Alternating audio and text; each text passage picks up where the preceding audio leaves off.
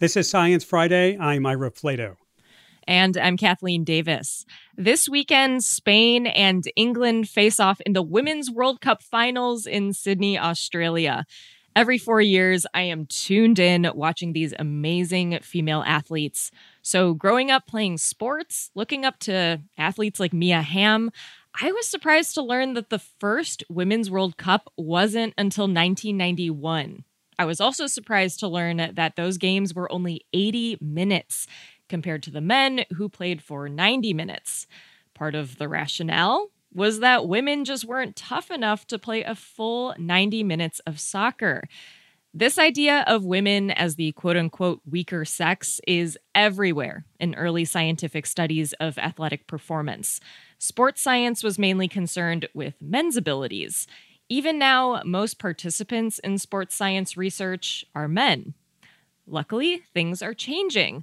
More girls and women are playing sports than ever before. And with that, there's a little more research about women, as well as those who fall outside of the gender binary. Here to talk about all of this is my guest, Christine Yu, health and sports journalist and author of Up to Speed, the groundbreaking science of women athletes. She's based in Brooklyn, New York. Christine, welcome to Science Friday. Hi, Kathleen. Thank you so much for having me on the show. So let's start by talking a little bit about the inspiration for this book. Can you tell me what made you decide to write about this topic?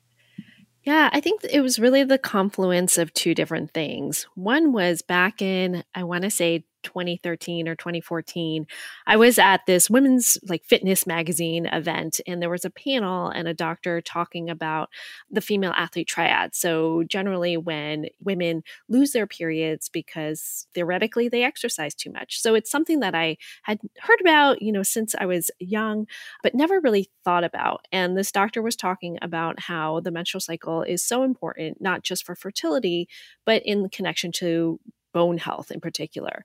And it was just one of those moments where I just sat there and I was like, wait, why don't I know this information about my own body? I feel like this was important information that I should have had when I was younger, during adolescence, during these periods of time when your bone is growing and it's really important. And then, like you said, I report a lot on sports and science. And in my conversations with a lot of elite athletes, as well as experts in the field, they all kept saying, almost like as a side whisper, actually, we don't really know a lot about female physiology. And again, it was one of those moments where I was like, well, what do you mean? This was 2018, 2019. And it just sent me down this rabbit hole, really trying to understand why is it that we don't study women to the same extent as we study men? And more importantly, what are the implications of this gender data gap in sports science research? And how does that affect not only the health and well-being, as well as the performance of women who are athletic and performance driven? I want to talk a little bit about injuries, which I think is something that a lot of female athletes are familiar with. ACL injuries in particular are more prevalent among female athletes than in men. There are about 20 players in the Women's World Cup who are not playing right now because of ACL injuries. Why are women more susceptible to this type of injury? Yeah, it's absolutely wild when you think about it, the number of high-profile players who have been injured and who've been taken out of this really career-defining tournament, right? It's one of the biggest moments in their career. The thing with ACL injuries is we've known since the late 80s and early 90s that women tend to tear their ACLs more than men. Yet over these past 20, 30 years, that prevalence rate hasn't changed. Women still experience a much higher rate of tears compared to men. Yet for men, actually, the prevalence seems to have gone down a little bit. The traditional reasons why folks often point to is tied to the female body, right? Because we have wider hips, there's more stress that potentially goes through the knee. There's certain anatomical features of the knee that might make the ACL more prone to tear. There are also things like our fluctuating hormones that might make ligaments more lax. But a lot of those features, like I said, focus specifically on the female body in and of itself. And I can't change the width of my hips. I can't change my hormones, really. It's almost a very disempowering narrative. Like there's nothing you can do. So more recently, researchers have been pulling back the curtain a little bit and looking more at the factors that surround women, right? Like how we grow up playing sports, whether or not similar athletic resources are dedicated to boys versus girls. Do girls at a young age have the opportunity to play and really learn how to move their bodies in safe ways and develop those good biomechanics, right, from a young age that matter as you get older? And then I think, when we look at the professional level, the game, especially in women's soccer, has grown so much, has intensified so much. The athleticism of these athletes is phenomenal. They're being asked to play a lot more games within a shorter period of time. But are we providing them with the same resources to help them deal with this higher training load, to recover from this training load, and really to keep them safe? And so I think part of that is this research piece, right? That we haven't really looked into the factors specific to women athletes that, could influence their injury rate, and that could help potentially put them in a better place so that they don't get injured. Another thing you write about in your book is concussions. And there's this disparity between men and women, but the discrepancy is maybe a little more complicated than we may think. Can you tell me about the research that you found? Yeah, so this is another one of these areas where, we see that women may experience more concussion compared to men, or may experience worse outcomes compared to men. And again, the traditional injury model kind of points to the female specific factors, right? What makes women's bodies different or deficient in comparison to men. And so when researchers have dug into this a little bit more, they found that maybe those sex specific factors aren't the only reason. So there's some research that's been done, I believe it was with high school athletes, when they looked at boys and girls who had concussion. And again, right, you see those differences in terms of outcomes and prevalence. Yet when boys and girls actually saw doctors or specialists within the same period of time, those discrepancies disappeared.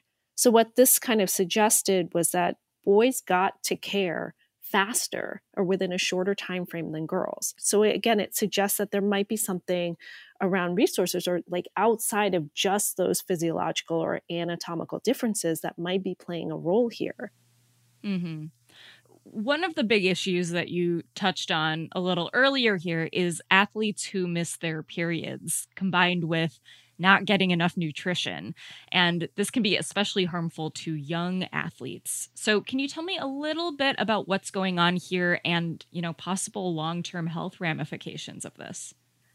It's a huge factor that I think, thankfully, I feel like some sports are starting to pay more attention to, but it's this factor that we've long ignored or at least downplayed. The narrative goes that when girls become more athletic, when you are fit, you lose your period. You have doctors telling girls this, you have parents kind of saying, oh yeah, that's normal. And you have girls and coaches saying this as well. But really what's going on here is that it's a sign that the body doesn't have enough energy, that you're underfueling your body. And so our bodies are pretty smart. When it senses that it doesn't have enough energy, it starts to shut down systems. And so one of the first systems that it starts to shut down is the reproductive system. And so we see that in menstrual cycle dysfunction and irregularity and absence of menstrual cycle.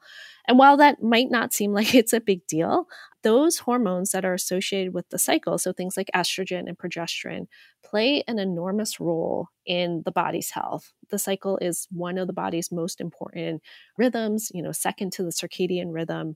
So it influences everything from bone health to cardiovascular health to immunity, gut health, pretty much every system in the body.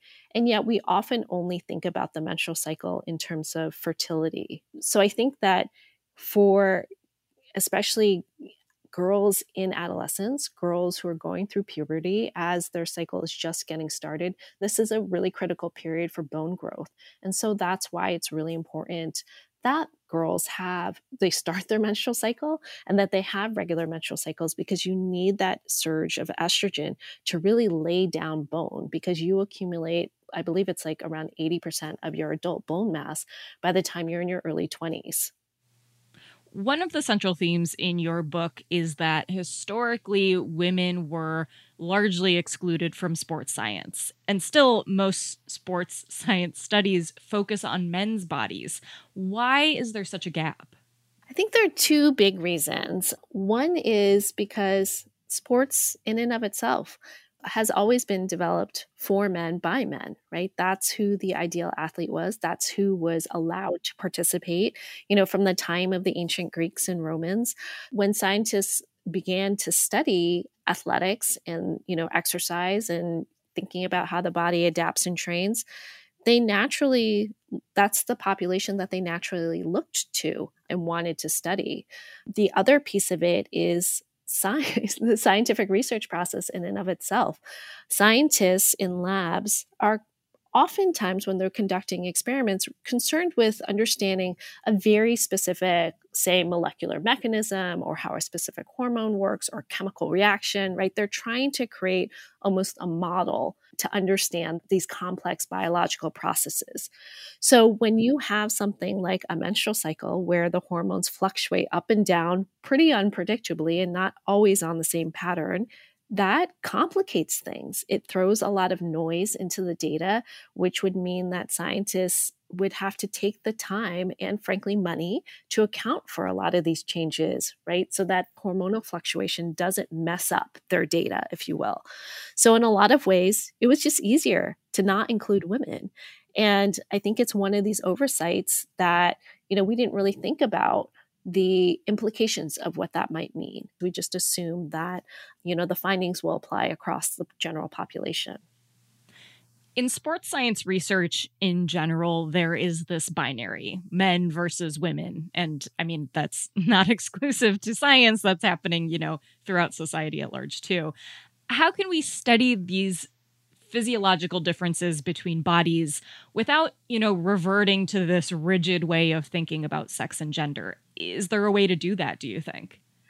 I think that's definitely one of the biggest challenges, both for sports and for science, because both of these fields are predicated on the binary. I think that it is a challenge that a lot of the scientists are currently grappling with, because the tendency is to kind of put men or male bodies into one bucket and women and female bodies into another bucket and kind of keep them separate. But I think what scientists are realizing more and more is that there actually is a lot of overlap, more so than we acknowledge or give credit to. Because we've studied men for so long, we've really only studied a very small sliver of the human population, because a lot of the sports science studies, not only are they men, they tend to be, pretty young, like college age men, and pretty fit men. Really, if we expand the diversity of the population that we're studying. So that means including women. That also means including populations from non-Western countries, again, because sports science research tends to take place in a lot of the westernized countries. We actually learn a lot more about the human population as a whole. So I think that's where we start, right? We have to be studying a more diverse population to be able to understand a lot of the nuances that happen across the board. This is Science Friday from WNYC Studios. If you're just joining us, I'm talking with Christine Yu, author of the book Up to Speed, The Groundbreaking Science of Women Athletes. You stress in your book that we should stop comparing women's athletic results against men's standings, because that continues to suggest that women are, quote unquote, less than men and only worthy of accolades if they're living up to these male standards. What should we do instead? I think we should be looking at women's sports, women athletes, the women's game as an entity in and of itself. Because sport has been created really with men in mind, women have constantly been forced to almost like force fit themselves, right, into this world that wasn't designed or made for them.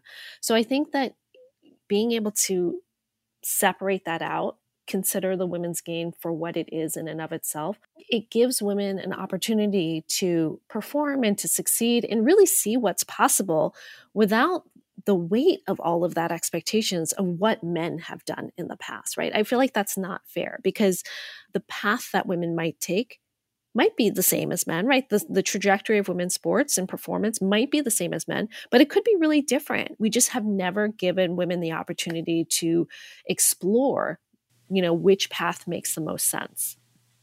And there are some sports where women actually show an advantage, like in ultra long distance running, right?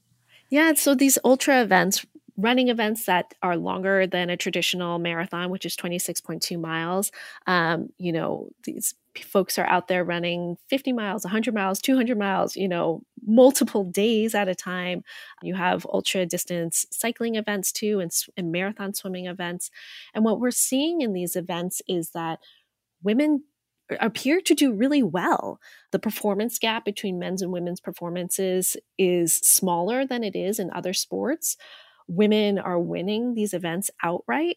And so I think it's an area where it's really interesting to see and to explore what is possible, right? Because at these distances, some of the physiological factors that tend to give men advantages in traditional sports, so like speed and power, sort of wash out, frankly, over 100 miles. They play a little bit less of a role at that distance. So it's really exciting to see what's been going on in that world. Well, Christine, I could talk about this with you forever, but we have run out of time. So thank you for joining us. Thank you so much for having me. I've really enjoyed this conversation. Christine Yu, health and sports journalist and author of Up to Speed, the groundbreaking science of women athletes. She's based in Brooklyn, New York. If you want to read more about the science of women athletes, you can go to sciencefriday.com/uptospeed.